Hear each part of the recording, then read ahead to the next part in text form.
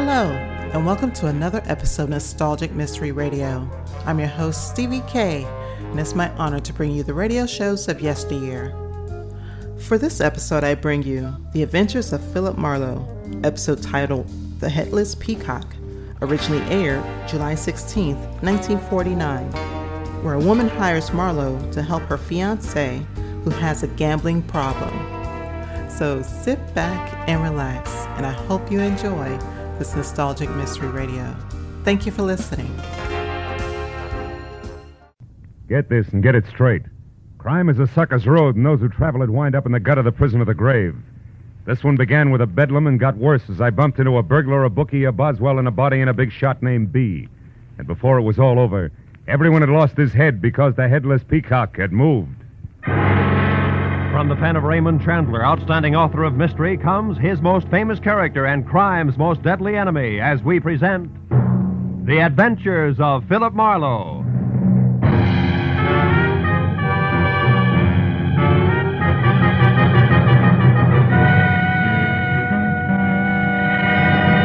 Now, with Gerald Moore starred as Philip Marlowe, we bring you tonight's exciting story, The Headless Peacock.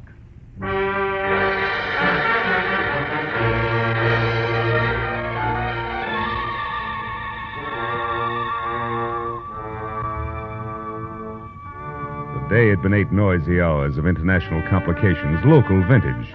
It had started when a Frenchman from Beverly Hills who spoke no English hired me to find the Filipino houseboy he thought had stolen the family silverware to sell to a prosperous downtown Chinese. However, it had played differently since the Frenchman had been wrong all the way. And both the houseboy and the silverware had turned up in the cool of his own basement, where the servant had gone to do his polishing in comfort. Which was hardly the end of things, because even now, as I slumped behind the desk in my office exhausted, the accused Chinese, who was highly insulted, was on hand together with a nasty pet terrier tucked underneath his arm to tell me all about it. And just to top that off, the door was suddenly flung open and bedlam really set in, because the new arrival, who was maybe 28 with green eyes that sparkled in an almost pretty face, was also a redhead with demeanor to match. And it was obvious that, one, she wanted to hire me, two, she was in a hurry, and more important,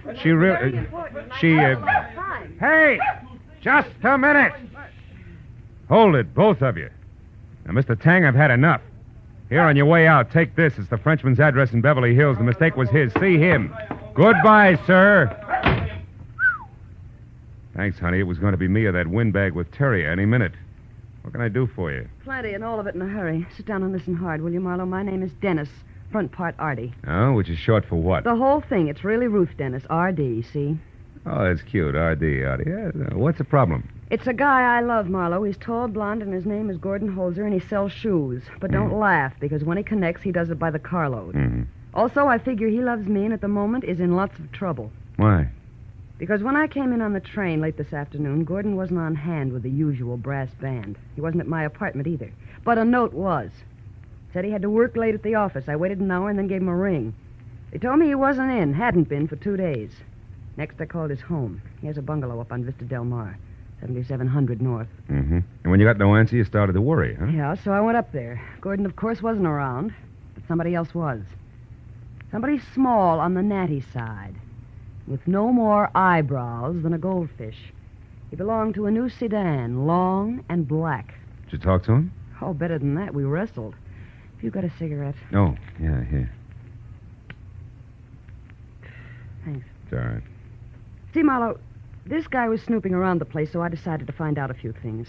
I made believe I had a gun in my pocket, and I told him to put his hands up. Oh, fine. Well, it worked for a while. Which brings us to the wrestling, huh? Yes. When I mentioned Gordon's name, he knocked me down. But he wasn't very big, so I managed to hit him once with my bag before he got away. Also, I ripped his coat pocket open. And here, this fell out. It's a newspaper clipping. A picture of a fat hunk of jewelry that was once stolen from someone named Isaac B. Stolen from Isaac who? B is in bzz. Oh. Look, it's a peacock with the head broken off. But with a tail that's loaded with diamonds, rubies, and emeralds. What does it mean? What is it? Marlowe, that's the reason I'm here. I don't know. Hmm. If you'll turn the clipping over, you'll see that the theft must have happened quite a while ago because the ad on the back features a Christmas special. Tell me, you figure that Gordon stole this from Mr. B? Well, no, I don't. Well, then why'd you come to me instead of the police? Well, You what? Come on, Artie, let's have it all, huh? Okay. That's better. I don't suppose it's smart not to tell you anyway. Gordon isn't all shoe salesman. He's part lunatic when it comes to the horses. You know, the right pony a day keeps the doctor's bills away. I thought I'd cured him. Now I'm less than sure. So you figured that maybe he got in too deep while you didn't know about it, and now he's trying to even things up by playing with stolen property. Is that it? I hope not. But even if it is, I still want to help him. Now, here's $100, Marlowe. If you go to work for me, yes or no? Yes, on one condition. All right, what? If I find out the facts and pass them on to you, until and if he turns up crooked, then I drop it. Agreed? Agreed.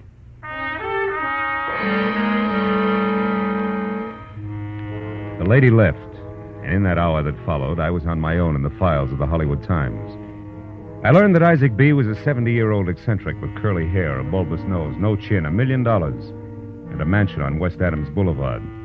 He had a Napoleonic complex and was a great philanthropist, as long as the grant in question would perpetuate the name of Isaac B. About the headless peacock, I learned little except that it had never been recovered and that the gems in the tail were of an unusual cut and would be hard to peddle. So it was 8:30 when I finally dropped the oversized bronze knocker monogrammed IB, after which a man about 40 with a sallow complexion and a voice as delicate as spun glass opened the door, halfway. Yes, sir. I'd like to see Mr. Isaac B., please. Name's Marlowe. And your business? Personal. I'm a private detective. And you? Me, why, I'm Everett Ransom. I'm Mr. B's biographer, but also, Mr. Marlowe, I act as his aide. Now, if it's about money for some cause, you'll have to follow the usual channels and write to You Mr. B. can stop right there, Boswell. I'm not after money, just information. About what? A piece of jewelry that was stolen from Mr. B., a headless peacock. The peacock. You know of its whereabouts. I didn't say that. Now, do I see Mr. B. or no? You, young man. Open up, Ransom. Let him in. Yes, sir. We'll sit over here in the foyer. How cozy.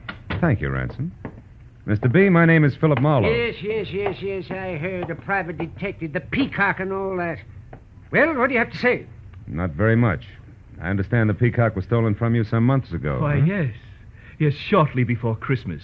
It was one of Mr. B's favorites, priceless as both a museum piece and for the $100,000 worth of jewels We in the all know that, Ransom. Yes, sir. Shall I go now, sir? No. That bust of me for the Young People's Club. I want you to take it with you before you leave tonight. I'll show you the inscription change I want made the first thing in the morning. You can keep it in your apartment until then. Yes, sir. Yes. Now, Marlowe, get to the point. Quickly, please. All right. Mr. B., a client of mine... Whose name is what? Miss Ruth Dennis, if it matters, is worried about a boyfriend. Which concerns the peacock in what way? I don't know. Unless you can tell me something about a natty little man who's short on eyebrows. Eh? When last seen, he was carrying a newspaper picture of the bird. Mean anything? No. Is that all you know about the theft, Miss Marlowe? Just about. That and the name Gordon Holzer and a bungalow on Vista Del Mar near Franklin. Holzer, bungalow. What are you talking about, Marlowe? Shots in the dark, Mr. B. Oh, shut. When they miss a mile. Good night, sir. Outside in my car, as I started away from the curb, I glanced into the rearview mirror and saw the reflection of a sedan that was also just beginning to move. A sedan that was both very long and very black. I kept to the quiet streets and stayed under 30 until I'd gone about 2 miles, and then, at the next intersection, a busy one, I made my move, which was a sudden spurt into thick traffic via a wide left turn that produced screeching tires and frank opinions. You stupid jerk! I swung around the block once, made it back onto the quiet street just in time to catch sight of the sedan going by fast. I followed it, and 20 minutes later, when it braked to a stop in Beverly Hills in front of a hat shop marked Lester's, I did the same. I piled out of my car and walked quickly toward what I thought would be the natty man without eyebrows. But when the door of the sedan opened, it was a woman, blonde and beautiful, who ran to the door of the shop, unlocked it, and hurried inside to where a telephone was ringing. There was an alley beside the building, and I ran back to where I could see inside. There were 5 telephones side by side in a phony front cabinet that spelled bookie.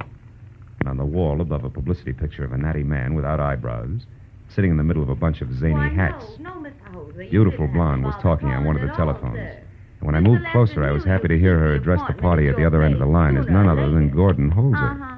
He's on his way up there now. Well, where are you? Oh, returning home. That's fine. Key still in the mailbox? Good. Of course, Mr. Holzer, you decided to pay that $15,000 for sure this time, haven't you? You know, Mr. Lester wouldn't want you to disappoint him. I moved out of the alley quietly and went back. Entered the shop through the front door, which was still open. Beautiful blonde was just hanging up the phone when I stepped into the light. What? Good evening. Who are you?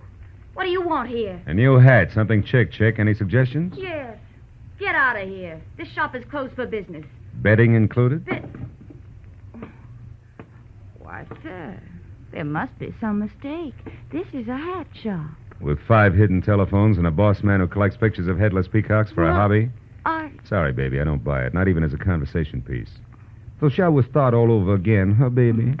Well, yes. Why don't we? And with this to keep us from changing the subject. A heavy service 45, honey. Looks a little bulky in that dainty hand, don't you think? It'll look worse when it explodes in your face. Now, who are you? By name, Philip Marlowe. By occupation? A private detective. And just to keep the interview rolling, I sleep in pajamas, tops and bottoms alike. Love Chinese Stay cooking, back. pressed almond duck in Come particular. closer. And don't you prefer take another blondes. step Give me or I'll that. shoot you. You big bum. I don't know why I didn't shoot. I do. But lest we lose the question and answer period, your turn. Name. Patience. Oh, no. What's the rest of it? Hancock. A very fine Virginia name, Mr. Marlowe. Anything else? Yeah, there is. What's your connection with Mr. Lester, Gordon Holzer, and the Headless Peacock? If it's any of your concern, I happen to be Mr. Lester's business associate. But believe me, when he gets back from Pasadena, he... Oh, I mean just what you said. The man I'm looking for is in Pasadena. Don't look. Thank you, honey child. The interview's now closed because as of this minute, I'm off for the home of the Rose Bowl. Good night, Patience.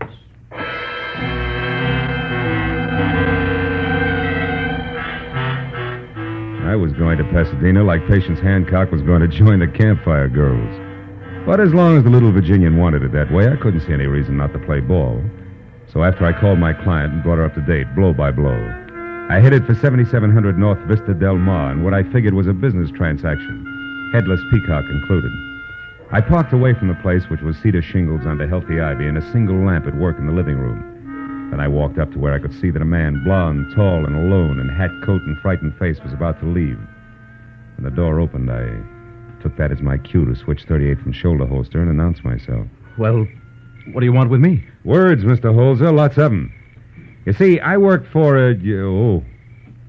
Holzer, that man on the floor there behind you, that natty little man without eyebrows, seems quite still as in shot to death. He is. But I didn't do it. Honest, I didn't. Now, let me out of here. I gotta go. Start running? Come on, Holzer, I'm not all chump. Get back inside. Well, all right. But I can explain this. Oh, sure. It's easy. Like one, you lost too much money playing the horses through this dead bookie here who used to double as a milliner. Boy. And 2, to square yourself with him, you got mixed up with $100,000 worth of Headless Peacock. Oh, look, and 3, Mr. Holzer, as of just now, you had an appointment with said milliner, which body on the floor here says got out of hand. Do you care to add anything? Like how you got the Peacock away from Isaac B. and what took you so long getting around to peddling it? I don't know any Isaac B., nor did I... Or did you what? Outside the window. Somebody's moving. Yeah, somebody with a gun. Duck Holzer. It's going to be lights Watch out! out. He's going to shoot!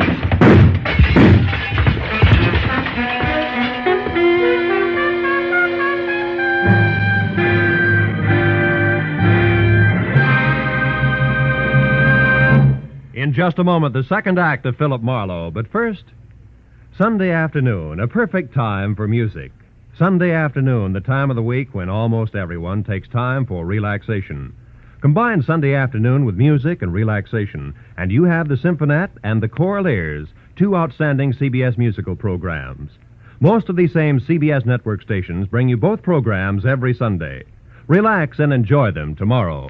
And now, with our star, Gerald Moore, we return to the second act of Philip Marlowe and tonight's story, The Headless Peacock.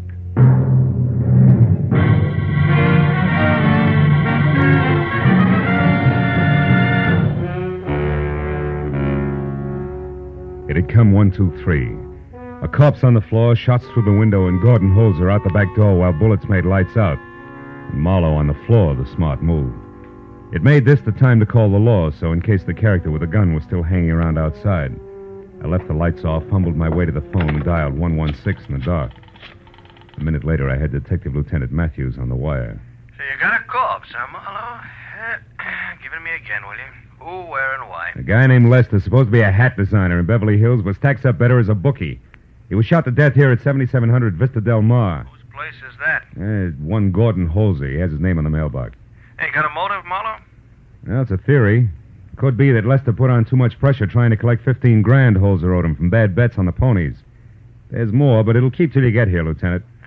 Okay, Marlowe. A couple of the boys on their way now. Mm-hmm. I'll be over myself later. Stick around, will you? Yeah, okay. Goodbye. Marlowe, you promised me you wouldn't call in the police, but I heard enough to know you just finished talking to them. Didn't you, you two-faced cheat? You bet I did, cutie. What's more, when you hired me... I'm not through. I want to know something else. What are you doing here in the dark, and where is Gordon? All right. In that order, first the lights are out to keep me from being shot in the back. And second, your boyfriend Holzer left on the double because I was about to find out why Lester's body is here on Holzer's living room floor. Lester's body? You heard me. You mean that little man is in here, dead? Very much so. And don't burn yourself out on that shock surprise routine. Marlowe, I swear Okay, turn on a light and show me. Where is this corpse, if any? Baby, don't forget the last time lights were on in here, the room felt like the receding end of a shooting gallery. I didn't see any firing line when I came in. Yeah, that's a point. But there are two ways of looking at it. Will you turn on a light, or will I? Okay. We'll play it your way. Yeah, take a good look. Oh, Marlowe, it's him, all right. Same little man. Artie, you knew I was coming over here. You knew the setup, and I was close to winning an argument with Holzer when somebody broke it up by shooting through that window, straight enough not to hit anything, even though Holzer was a perfect target. Add it up for yourself, baby.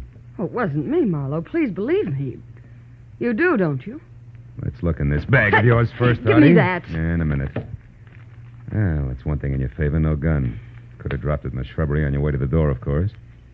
Here's what I really want anyway. My keys? What do you want them for? I'll tell you later. Well, that's the boys in blue, and just in time. Yeah, you louse. In time for what? To hold on to you as a material witness. But... I've got work to do, and I want to get it done without you screaming at me all the way. Oh, I wish I'd never hired you. I wish I'd never heard of you. And another thing, if you're playing me for a patsy, kid, that's only the beginning. You'll need a deep well full of wishes before it's over, so come on, behave yourself. I told the two prowl car cops no more than I'd already told Lieutenant Matthews, except that Artie should be held because she was Holzer's girl. That plus the small lie that I'd cleared with the lieutenant to leave as soon as help showed, and I was out the door, into my own car, and pointed toward Artie's place, which was on Tamarin. I figured there was a good chance Holzer would head there first, and if I moved fast, I might catch up with him before the police did. Artie's place was dark, which could mean anything under the circumstances, so I dug in my pocket for the keys I'd taken from a purse and started for a door when footsteps behind me changed my mind. Oh, Marlowe. Mr. Marlowe, say this is a stroke of good luck finding you here. That depends. How'd you manage it, Mr. Ransom? Why, Mr. B has had me trying to locate you since about an hour after your interview this evening. I checked everywhere and finally looked up your client's name in the phone book, got this address, and, well, here you are. Yes, I know. Why have you been after me? What's all the excitement? And make it fast. I'm in a hurry. Yes. You see, your call this evening intrigued Mr. B and me very much, and after you left, we naturally began discussing the theft of the Peacock again. Naturally. Look, Ransom, get to some point, will you? I got things to do. Oh, certainly, Mr. Marlowe.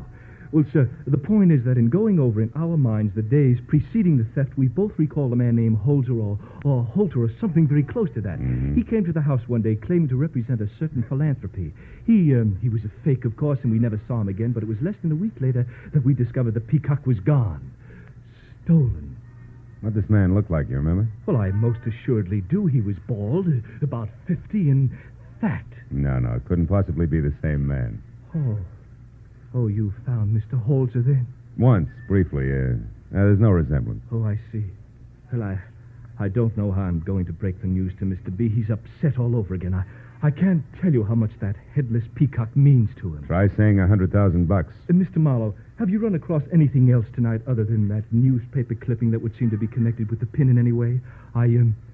I can arrange a reward, you know. No, nothing. I'm sorry. Well, good night, Mr. Ransom. If anything comes up about headless peacocks, I'll call you as soon as... Well, what is it? What did you find? A note stuck in the door. Oh, maybe I should take No, it to no, I can handle it, really. Dearest Artie, I didn't realize how fast things got out of hand. I must have lost my mind. I'm going to undo all the wrong I've done, and I'm getting out. Love, Gordon. P.S. I should have listened to a smart girl in the first place. Why, Mr. Marlowe, the fellow sounds desperate. Yeah, he's got a right to. That natty little man I mentioned earlier tonight is dead, murdered. Oh, great Scott. But then, Mr. Marlowe, then how can this man possibly undo all the wrong he's done, as he says in that note? That beats me. But one thing is sure. This hands my little client a nice clean slate, which makes my next stop the police. I'll see you, Mr. Ransom, and happy peacock hunting.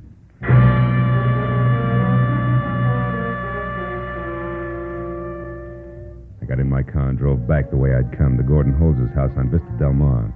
The prowl car was gone, but Lieutenant Matthews' sedan was angled in against the curb, the red spotlight still on. I parked and went in. The lieutenant, his hands jammed down in his pocket, stood with two other plainclothesmen near the shattered window, while a photographer worked over the corpse on the floor. Artie was nowhere in sight.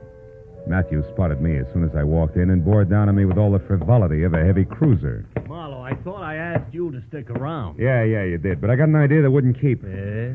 Did it prove anything? Not for sure. Where's the girl? Which one? You mean there's more? Oh, yeah. That red-headed fireball, Artie Dennis, you already know about. Yeah. The other one is a Southern belle named Patience Hancock. Oh, yeah. Yeah, belonged to Lester. Yeah. Caught her snooping around outside trying to find out what had happened to him, and when we gave her the word, she blew her top. I got both of them locked up. Good. Say, did you get any facts out of Patience? Yeah, plenty. No? Oh, your bookie theory was right, Marlowe. Thank you. Yeah. All we got to do now is find Holzer, wrap this up. Yeah, I'm not sure it's as simple as that, Lieutenant, listen, but it's the Mark. next step anyway. Come on, let's take a look out back, huh? When he left here, that's the way he ran. I already looked. It's a blank. Oh, really? It's a door that leads out to the alley. Here, this way. All right. And you see? Nothing. Must have beat it through here and out to the street. You wouldn't happen to know where... Now, what's the matter, Marlowe? What are you staring at? Oh, that window there in the house right across the alley. Yeah. See the one with the lights on, the shade drawn? Oh, yeah. Some old geezer sitting in there. So what about it? The silhouette of his head on the shade, Matthews. Yeah? I won't forget that profile as long as I live. Corduroy hair and a light bulb nose. That is Isaac B. in that room, or... Holy smoke, wait a minute. Hey, what are you doing? Put the gun away. What's the idea? You crazy? You shot down on the ground. Yeah, and the old guy in there didn't bat an eye. Didn't even turn his head at the sound. That gives me a big idea, and we're going to check something fast. Come on.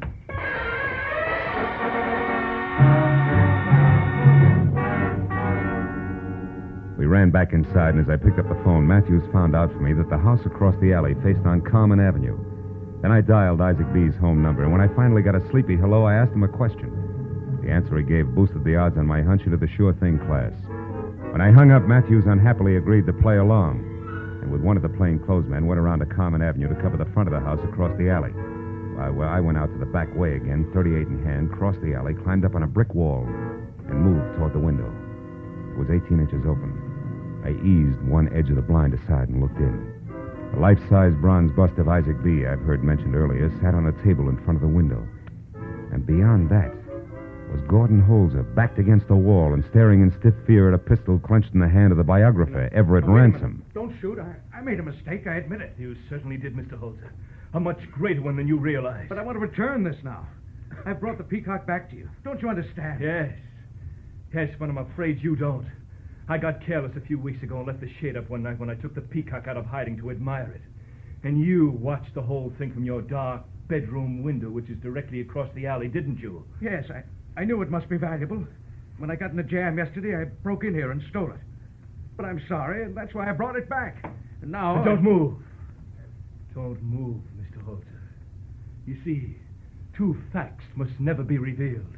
One, that I stole the headless peacock from Isaac B. a year ago. And two, a little matter of murder. You killed Lester? Yes, I killed Lester. I waited for you to come home, and when that Lester showed up and went into your house, I mistook him for you. He was a very nosy little man. I had to kill him. You shot through my window so I could get away from Marlowe, because you couldn't afford to let me talk to him. In fact, you can't let me talk to anybody. Ever. That's right, Mr. Holzer. Luckily, I found out you'd be coming here to my place to return the peacock, because I was with Marlowe when he found your note to that girl. He knows a lot about this, Marlowe does. But by the time I'm through, neither he nor anyone else will be able to figure out what really happened. I'll go away. No, Mr. Holzer, it's too late. This way. I'll have to restore that gorgeous thing to Mr. B. But I'll be something of a hero for catching the thief and the murderer. I'm sorry, Mr. Holzer. But after all, you did bring this on yourself. You're quite a moralist, aren't you, Ransom? Marlowe! How did you... Marlowe! Get back, Holzer! Get out of the way! Drop it, Ransom! Turn loose of the gun! No use, Ransom! Come on! Drop it! Nice going, Holzer. He's out. And I've got his gun, Marlowe. Yeah. Here it is. I'm going to stand real still. Talk real quietly from now on out. Good enough, Marlowe? Not quite, but it'll help. From what I've seen of Artie Dennis, brother, you're going to be a lifer anyway, but not with the state.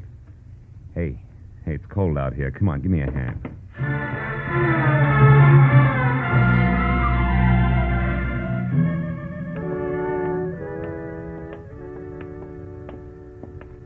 Thanks for getting me out of the pokey, Mr. Marlowe. You rat. No, I figure it's safe to turn you loose now, Artie. Uh-huh.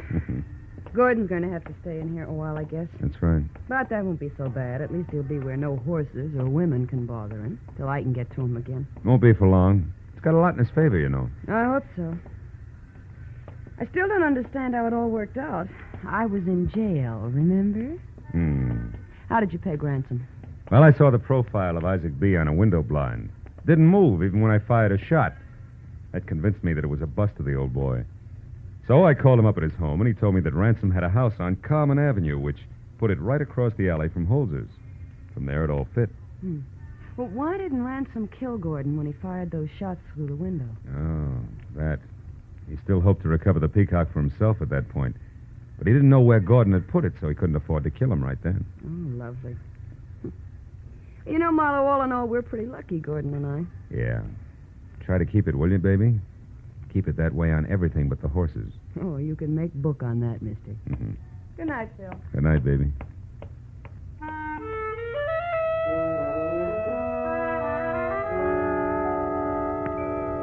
I watched her as she walked away. She looked up at the barred windows where a very willing guy was learning a lesson he needed badly. Tossed him an okay with the fingers of one hand. You know, it made me feel good because I was sure she meant it. Was the kind of a kid who could make it stick. Then I drove home, and all the way I thought about the crazy assortment of people that had become involved because of the ponies and a headless peacock. I was still thinking about it over a glass of milk in my kitchen when I glanced at the newspaper on the table, opened to the sports page. Oh, it was like magic. My eye was drawn to a box in the corner and down the morning line for tomorrow's races until it stopped at the name Lucky Peacock. Oh, it was perfect. A hunch that couldn't miss. Lucky Peacock was a cinch to win by a head. Or maybe he'd lose by a head. Or maybe he'd... Yeah, well, it's no use, Marlowe. Tomorrow you go to the races.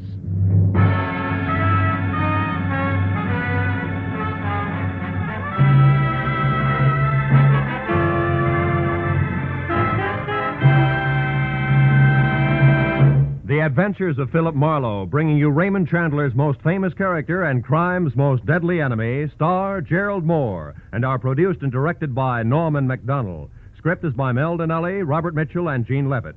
Featured in the cast were Joan Banks, Howard McNear, Eve McVeigh, Jack Moyles, and Peter Leeds. Lieutenant Detective Matthews was played by Larry Dobkin. The special music is written by Richard Orant and conducted by Ivan Ditmars.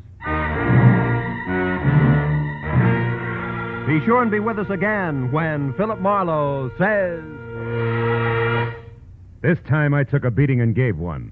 The man who lived in the dark was afraid. Someone I never got to meet was murdered and a knife-wielding crab was destroyed. All because a girl who hated the water took a boat ride in old Mexico.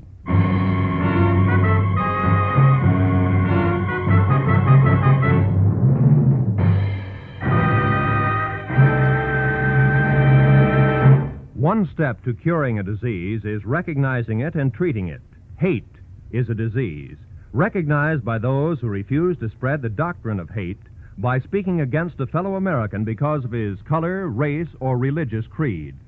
The treatment to cure the disease of hate is to accept or reject people on their individual worth and to speak up wherever you are against prejudice and for understanding, to do your part to build a truly united America. This is Roy Rowan speaking. Now, stay tuned for Gangbusters, which follows immediately over most of these same stations.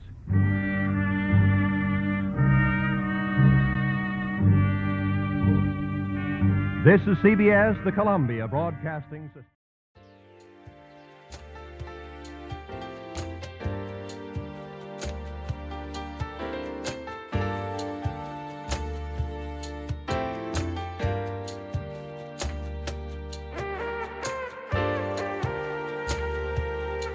This has been a Nostalgic Mystery Radio presentation. I hope you enjoyed this episode. Please feel free to like and rate this podcast on your favorite app. Also, there's a Nostalgic Mystery Radio YouTube page for your perusal to subscribe to. You can contact me by emailing me at nostalgicmysteryradio@gmail.com. I hope you have a blessed day or evening. And again, thank you for listening.